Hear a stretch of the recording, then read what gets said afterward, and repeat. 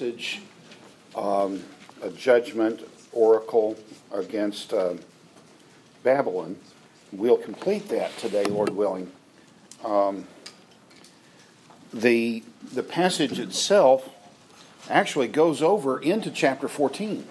So at the end of chapter 13, we've been talking about the judgment that's coming on Babylon. And then the reason for the judgment is given in chapter 14 verses, if I can get that, there we go, is given in chapters 14 verses 1 and 2. So he says, "For the Lord will have compassion on Jacob." I said to you the last couple of times we've been together, for example in Psalms, when you hear or read a lament psalm, the psalm is pleading with God for help.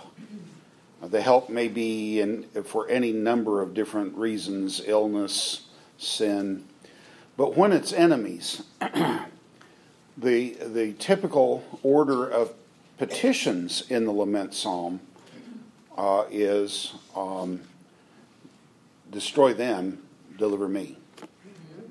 Amen.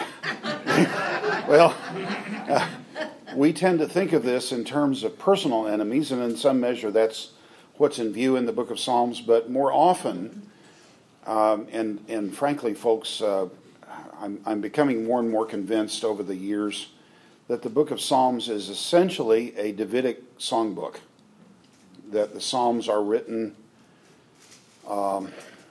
for and about David, and even the Psalms that don't mention him are talking about the kingship of God. But the kingship of God functions in the world through David and through his heirs. So any enemy of David is an enemy of God and of God's rule. So these are not patriotism. These are not either simple search for vengeance on the part of one man for enemies. It is talking about what the judgment is going to have to be, what's going to have to happen to deliver God's people in the world. And delivering God's people in the world means first the judgment of the wicked and then the deliverance of the saved. So the passage here, 14:1, the reason God is going finally to judge Babylon, and I want to say that especially in light of what we said last time. Babylon was not finally abandoned until around AD 200. Isaiah is writing before 700 BC. 900 years are going to elapse before Babylon finally is destroyed. Are you with me here?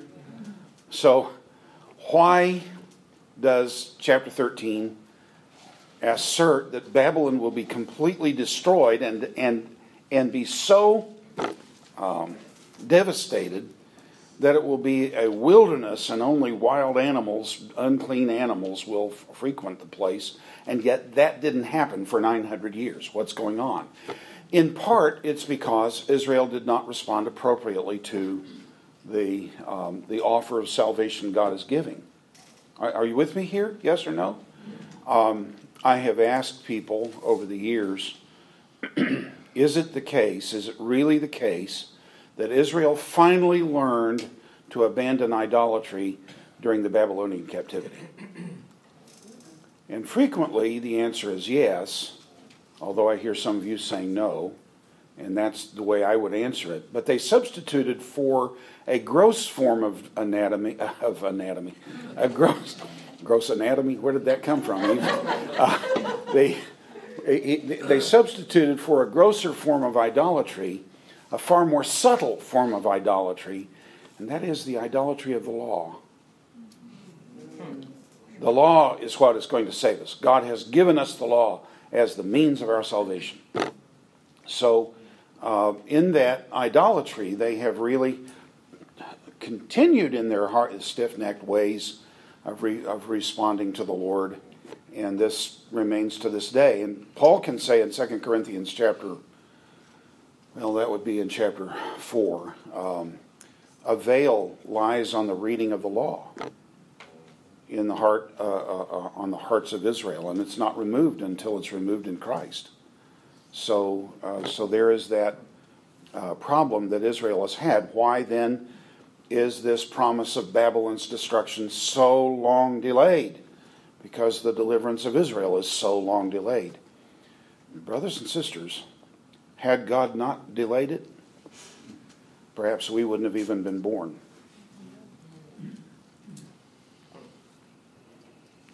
And if we hadn't even been born, we couldn't have been saved. Are you with me here? So the delay of God's wrath means salvation.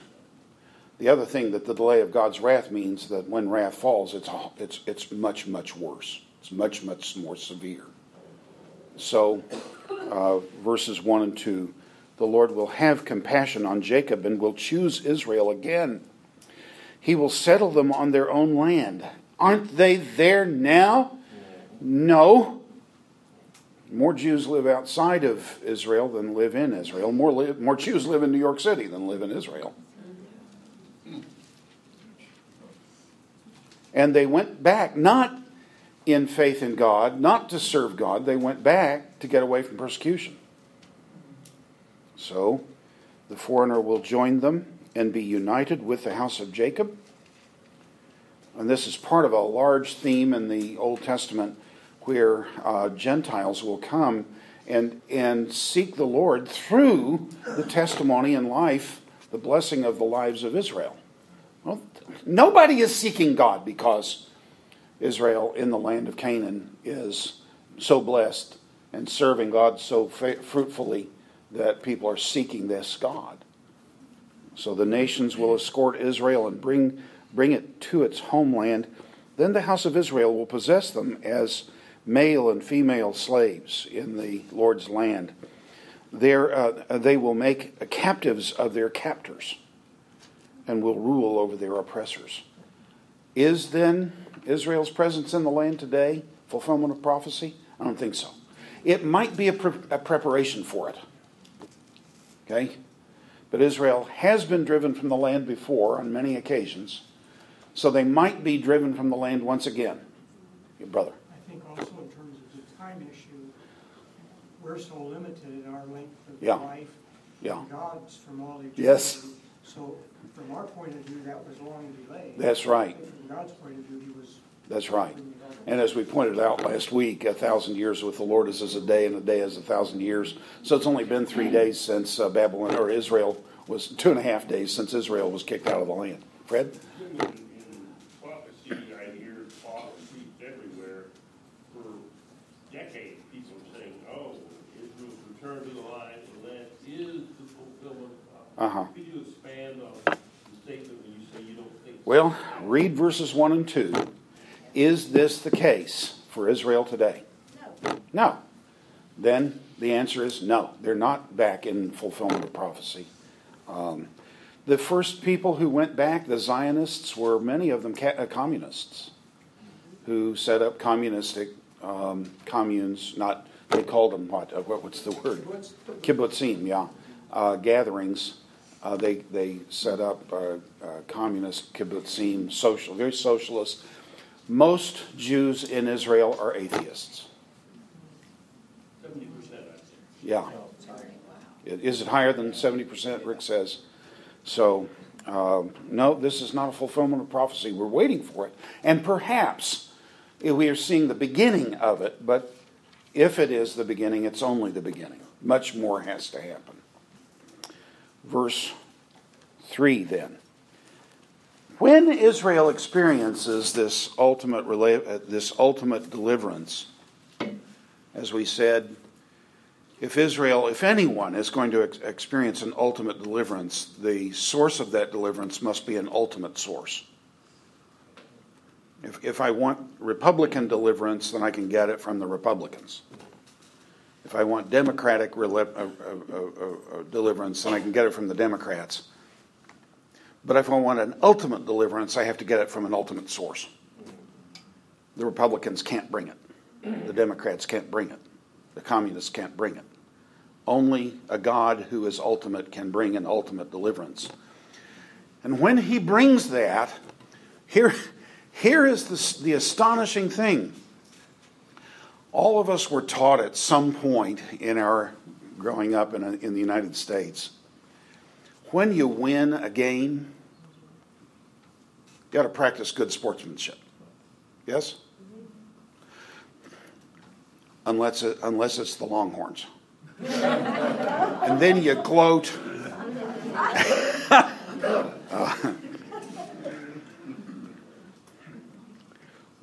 Oklahoma got the last word last season. I just want to point that out to you.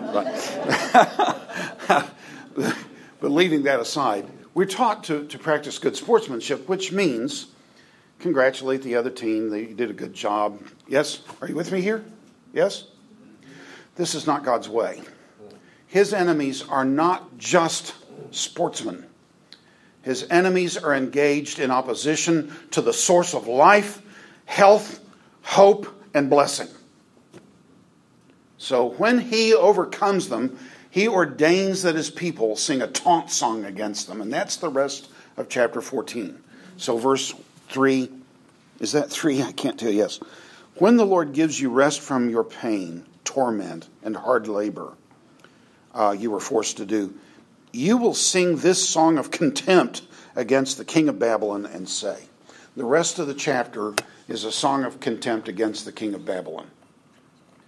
So, let's read verses 4 down to verse 11.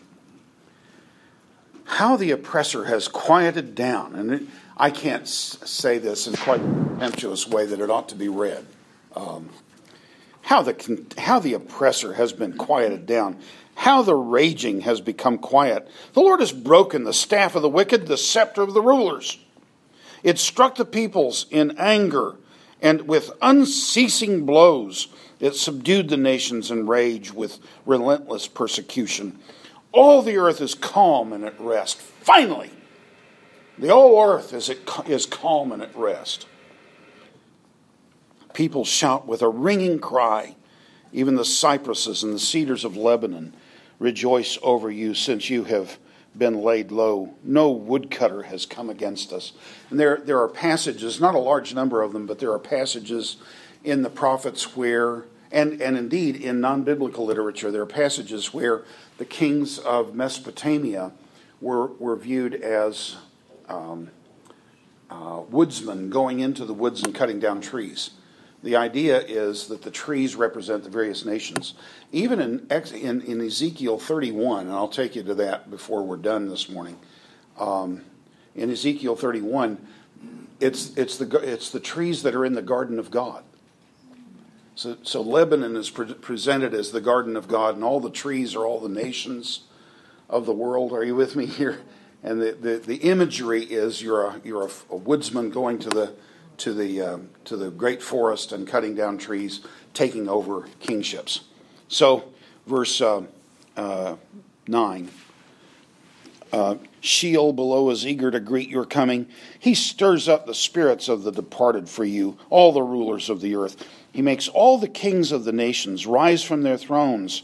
They all respond to you. Here is the king of Babylon, who has been conquering all the nations, and all those dead kings that he has killed. He's coming down to meet them, and again they rise from their thrones,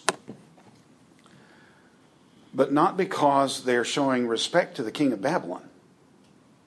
So they all respond to you, saying, you too have become as weak as we are.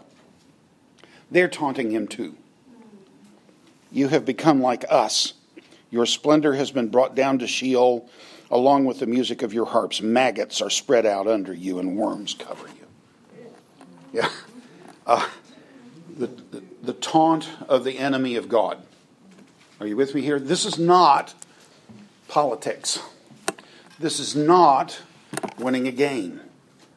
This is solving the problems of the nations. Are you with me here? The problem of the kingdom of God. The kingdom of God must rule. It shall rule. It does rule. But in his kingdom, there is a great deal of rebellion at this moment, including on this continent. Now, the rest of this chapter is open to a lot of different interpretations. Let me just go on down here to where we've come. I have this summarized. When Israel is restored, they will sing a taunt song over fallen Babylon, and I include basically the rest of the chapter in it. There are two passages at the end of the chapter that don't belong to this particular message, so we'll stop at verse 23. But verse 12 is regularly held to be a statement of the fall of Satan. And so let's read it and talk about it. Shining morning star, how you have fallen from the heavens, you destroyer of nations. You have been cut down to the ground. You said to yourself, I will ascend to the heavens. I will set my throne above the stars of God. I will sit on the mount of the God's assembly in the remotest parts of the earth, of the north. I will ascend above the highest clouds. I will make myself like the Most High, but you will be brought down to Sheol, unto the deepest regions of the pit. God then in the oracle follows up with some of the stronger evidence that this might be Satan. Those who see you will stare. I'm sorry, is this it? I'm sorry, I've got a different passage in mind on this. This is the passage, though, that's regularly held to be a statement of the fall of Satan. There's only one problem. The author thinks he's talking about Babylon and the king of Babylon. Well, isn't Satan ultimately the king of Babylon? No. He's a person who can die. Are you with me? Who had conquered the nations of Lebanon. Are you with me? And so all those conquered kings taunt him when he comes to the underworld. So what do we have here? In fact, in Hebrew, I don't have a break in the text at all. The text just continues. The king of Babylon is given a new title here. He is Halel ben Shahar, the shining one who is the son of the morning. So what are we dealing with? Let me have you turn to one other passage, Ezekiel chapter 28. Another passage consistently associated with the fall of Satan. They changed the standards for employment at Dallas Seminary a number of years ago. We have to be able to sign the doctrinal statement in good faith and with a hearty agreement. Those are not exactly the words, but that's pretty close to what they require of us. And I do sign that statement in good faith and in hearty agreement with everything in the doctrinal statement. And I have to believe in the fall of Satan because Satan has to be a created being. Yes? There is only one uncreated being, that's God. Yes? There is no other uncreated being. So if Satan is a created being, he has to be a creature of God. And if he's a creature of God, he was created good, and he must have fallen into sin. Does this make sense to you so far? But what we don't have to do anymore is to agree with all the verses that are given with the various statements. Because the exegetical guys at the seminary a number of years ago showed the administration. These just don't work.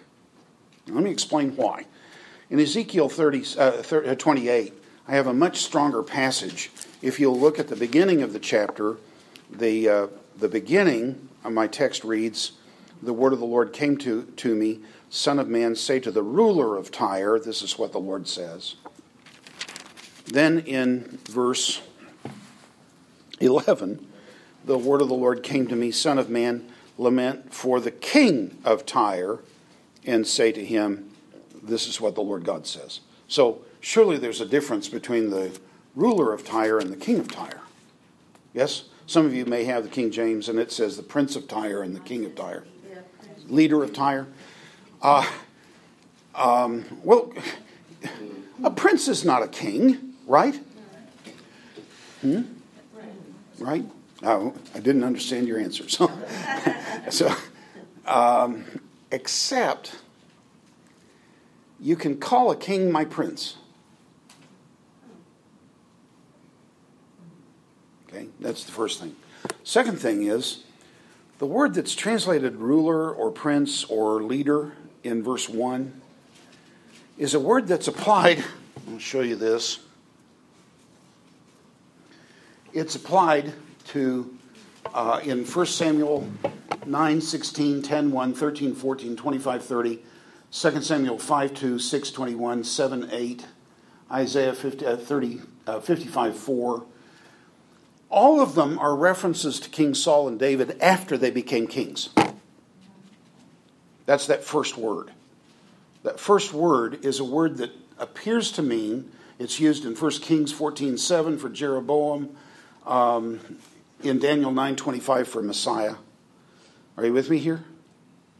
So, in the first place, the word can be used for a king. Number two, second place, the word means someone who has divine appointment.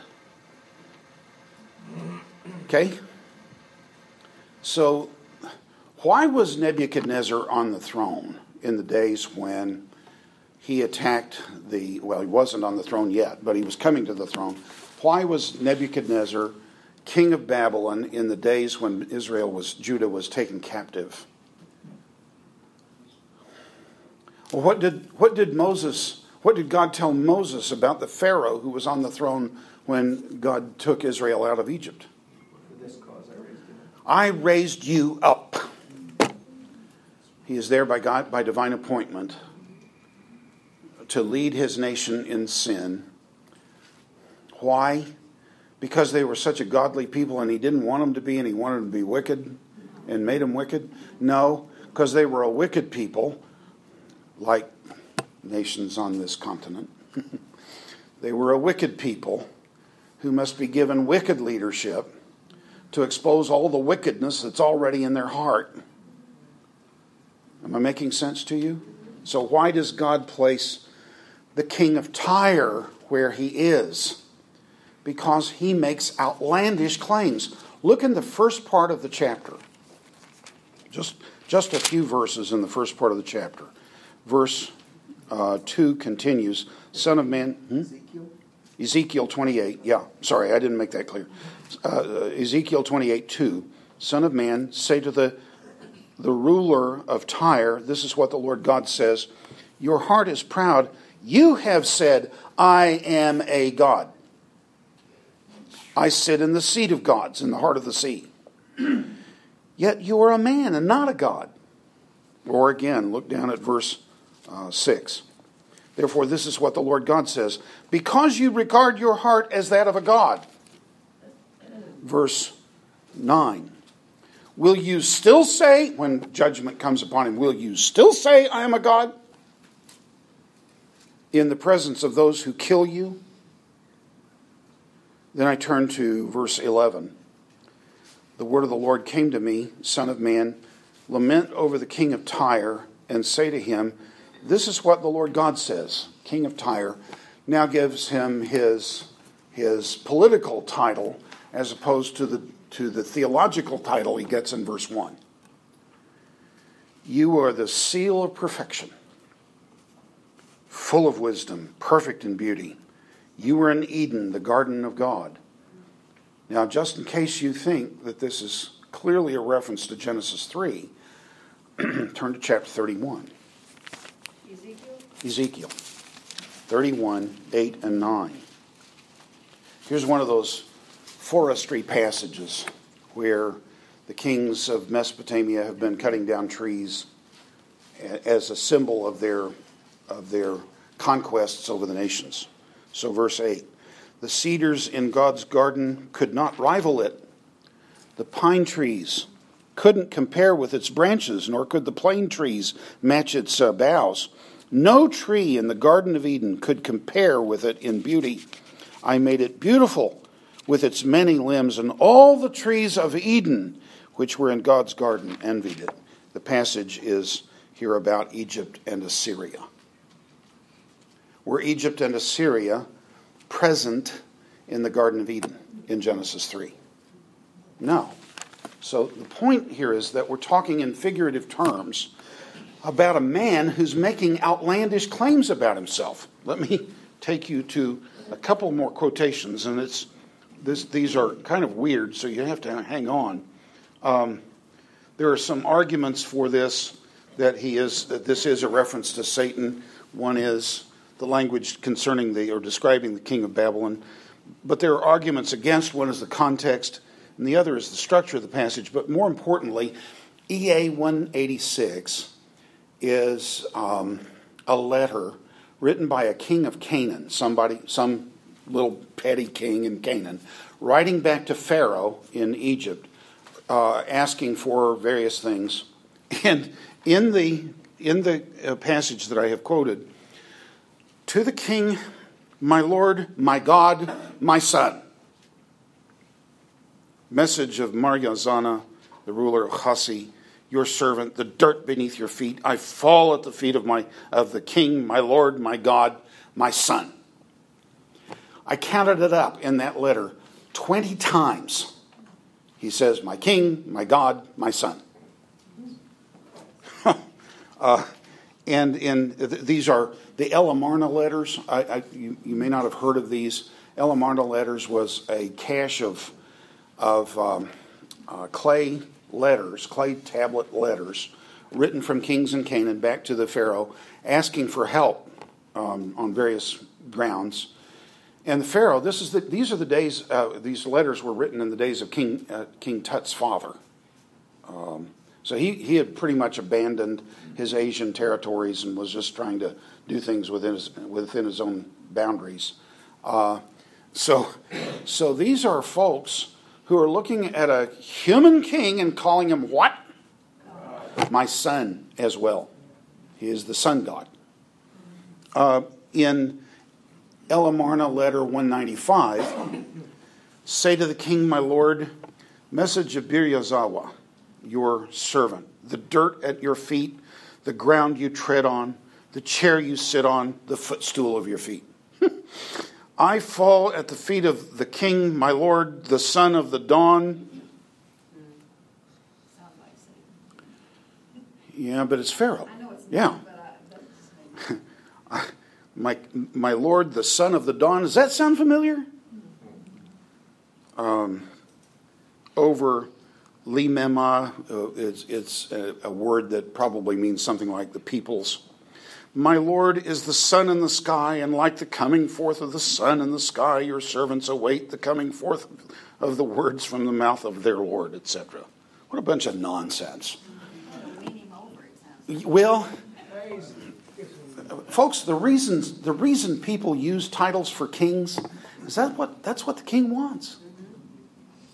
You're not just trying to butter him up. You're trying to say, I'm your servant. I want every benefit I can get from you. So they're calling him all the right things, what he wants. Folks, what I'm pointing out here is that it is customary in ancient monarchies to think of the king in some sense as belonging to the world of the gods. And since they belong to the world of the gods, then they ought to be given divine titles, and they make divine claims for themselves. Are you with me here? Yes or no? So think about, for a moment with me, then, Ezekiel 28:1. The ruler of Tyre is divinely appointed to be judged. And he is the king of Tyre in verse, whatever that is, 11. And the language of the garden of God and walking around among the shining stones and so on is all part and parcel of how you address a king in the ancient Near East. Does this make sense to you? Let's go back to Isaiah then. So Jim, there's no possibility of any dualism of any kind? Normally speaking, a text means what it says on its surface. How many times does Satan show up in the Bible, in the Old Testament? Does the word Satan show up? Not even in Genesis. Not even in Genesis. It only occurs a few times. You know Job 1 and 2. Problem with that is it's not a name. In Hebrew, you don't... In Greek, if I use a proper name, I may well use a definite article with it because there are lots of people named Joshua, for example. So I'm talking about a particular Joshua, so I put a definite article with it to say this Joshua and not some other. Does that make sense to you? Never in Hebrew. And we have 4 to 5 times as much Hebrew as we do Greek in the Bible. And in 3 to 4 times as much material, there's not a single time when a definite article is used with a personal name. In Job 1 and 2, though, it's always the adversary. It's never a name. It's always a title. Am I making sense to you? Now, if you speak Russian, definite articles come a little bit odd to you, but we like them in English. So the point is then that the word Satan occurs 5 or 6 times in the Old Testament with reference to a person, but only 3 or 4 times with reference to a proper name. That's not until Zechariah. Are you with me here? So, frankly, guys, if you look at Jewish thought, Satan plays almost no role. There is the Dybbuk, who's kind of a D-Y-B-B-U-K, Dybbuk, who is a kind of adversary of God, but it's not exactly Satan. It's kind of a demonic character. There are lots of angels and demons that play in their theology, but Satan is not a big character. And sin is not that, especially Genesis 3 plays almost no role in their thought. Are you with me here? Genesis 3 plays such a large role for us. And we know from Revelation that Jesus thinks that the serpent in the garden is Satan. But he's not called that in the text. Are you with me here? He's not called that in Genesis chapter 3. So all I know, if all I had was Genesis chapter 3, the only thing I could think of is there's something dreadfully wrong with this serpent, but what it is a serpent. So my favorite professor said, Adam blamed Eve, Eve blamed the serpent, and the serpent didn't have a leg to stand on. So the serpent, what is the serpent? The serpent's a serpent. Fork and tongue? Yes, because that's the person who's behind it, but the serpent is still an animal. Understood. Yeah. So my point is, just from if I rejected the New Testament, I wouldn't know anything about Satan in Genesis 3. Do you follow this? There's nothing in the Old Testament to tell me who that person is. But isn't that why Jesus opened the eyes on the road to Emmaus? In part, yeah. Explain the scripture. Yeah, but there's much more going on there than that. Let me just go back to Isaiah 14 then, and let's look at this Halel ben Shahar passage, shining one, morning star. How you have fallen from the heavens. All your pretensions, king of Babylon, go for nothing. Everything you claimed, all this titulary that you imposed on your servants, all those years are just so much words wasted in the air. Look at where you are now. How you have fallen from the heavens. You destroyer of the nations, you have been cut down to the ground. By the way, the claims for godhood were already made about the ruler of Tyre in the first part of the chapter. Yes? So we're not changing the referent here. We're still talking about the same person. You said to yourself, I will ascend to the heavens. I will set my throne above the stars of God. I will sit on the mount of the God's assembly in the remotest parts of the north. That's almost a direct quotation from a pagan piece of literature from a town called Ugarit on the shore of the Mediterranean. I will ascend to the highest clouds. I will make myself like the Most High, but you will be brought down to Sheol, into the deepest regions of the pit. Those who see you will stare at you. They will look closely at you. Is this the man?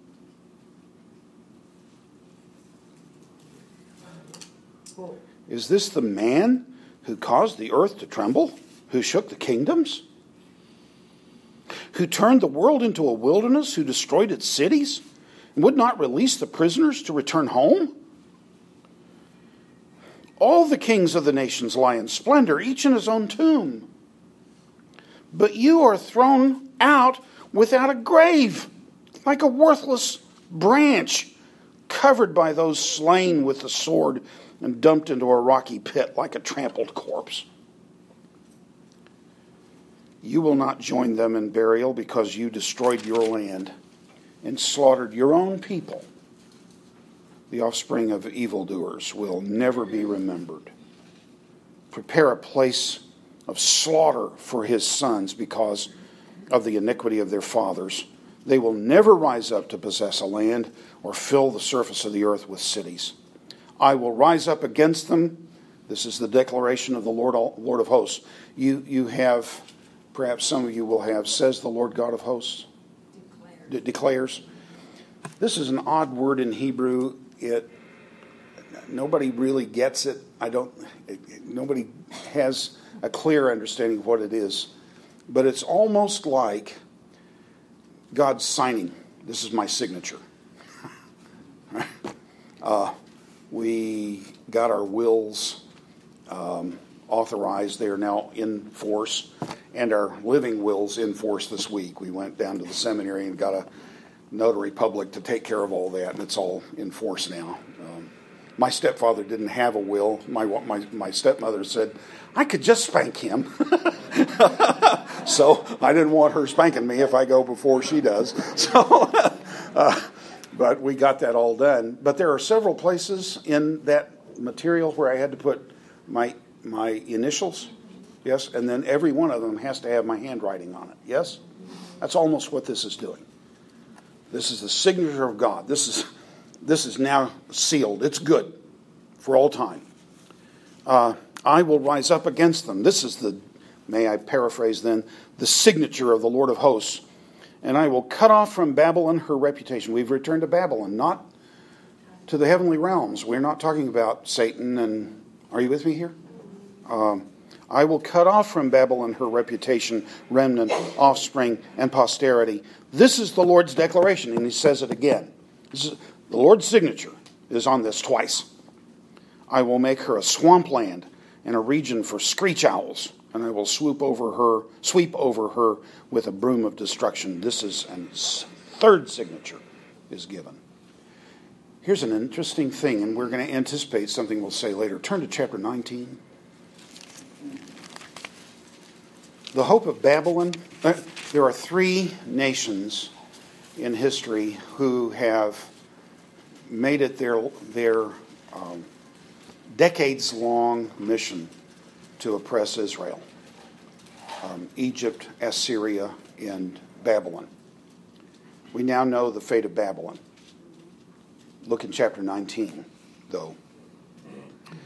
I'll just start the passage and then go to the end of it. In verse 16, on that day Egypt will be like women. She will tremble with fear because of the threatening hand of the Lord of hosts when he raises it against her. The land of Judah will terrify Egypt whenever... Sorry, Wasif. Will terrify Egypt, but there's good coming, as you probably know. Whenever Judah is mentioned, Egypt will tremble because of what the Lord of hosts has planned against it. Verse 19, on that day there will be an altar to the Lord in the center of the land of Egypt, and a pillar to the Lord near her border. It will be a sign and a witness to the Lord of hosts in the land of Egypt. When they cry out to the Lord because of their oppressors, he will send them. Who is they and them in that verse? Egypt. He will send them a savior and a leader, and he will rescue them. Now back all the way to the end. Verse 24. On that day, Israel will form a triple alliance with Egypt and Assyria, a blessing within the land. The Lord of hosts will bless them, saying, Egypt, my people, Assyria, my handiwork, and Israel, my inheritance, are blessed. The good news is that two of the oppressing peoples are going to know the salvation of God. But one, Babylon, will not.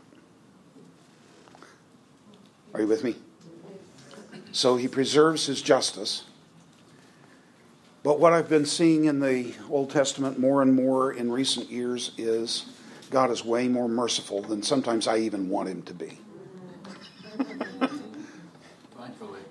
Thankfully, because I only want him to be merciful to me and the people I like. But the worst thing about God is he saves sinners. Wish he'd quit saving sinners, because that means the church is just full of all kinds of sinful people. It's just, y'all are just sinners, and no wonder I can't put up with you. But now I, on the other hand, am, yes. The point, of course, is God is in the business of saving sinners, and sometimes he saves the worst of the lot. Now, just to put the icing on the cake, let me tell you what the worst of the lot is. Self-righteous Saul of Tarsus. Yes. The chief of sinners. Are you with me here? Yeah. So it's not so much idolatry that is the chief sin. That is bowing down to sticks and rocks. It's trying to serve God in ways he never intended. And calling it righteousness. So Isaiah gives us hope for even the worst of sinners, even for young fellows that ram your car and don't want to listen. Let's close with prayer. Father, how do we even apply this? How are we to think? We are to think, surely we must think of you as a far more merciful God than perhaps we've thought of you before. How is it that as wicked as Assyria was, and they were wicked, how is it that as wicked as Egypt was, and they were wicked, yet you plan to save them? How is it that equally wicked Babylon you plan to judge? How do we understand you? We must come to the point where we say, I really don't understand you, but I trust you, especially in the areas I don't understand. So lead us to trust you, Father, and to know that because you have begun, as Paul said in Philippians, because you have begun a good work in us, you will complete it unto the day of Jesus. And you may use some of us to bring some of the worst enemies of our Savior to salvation. For Jesus' sake we pray. Amen.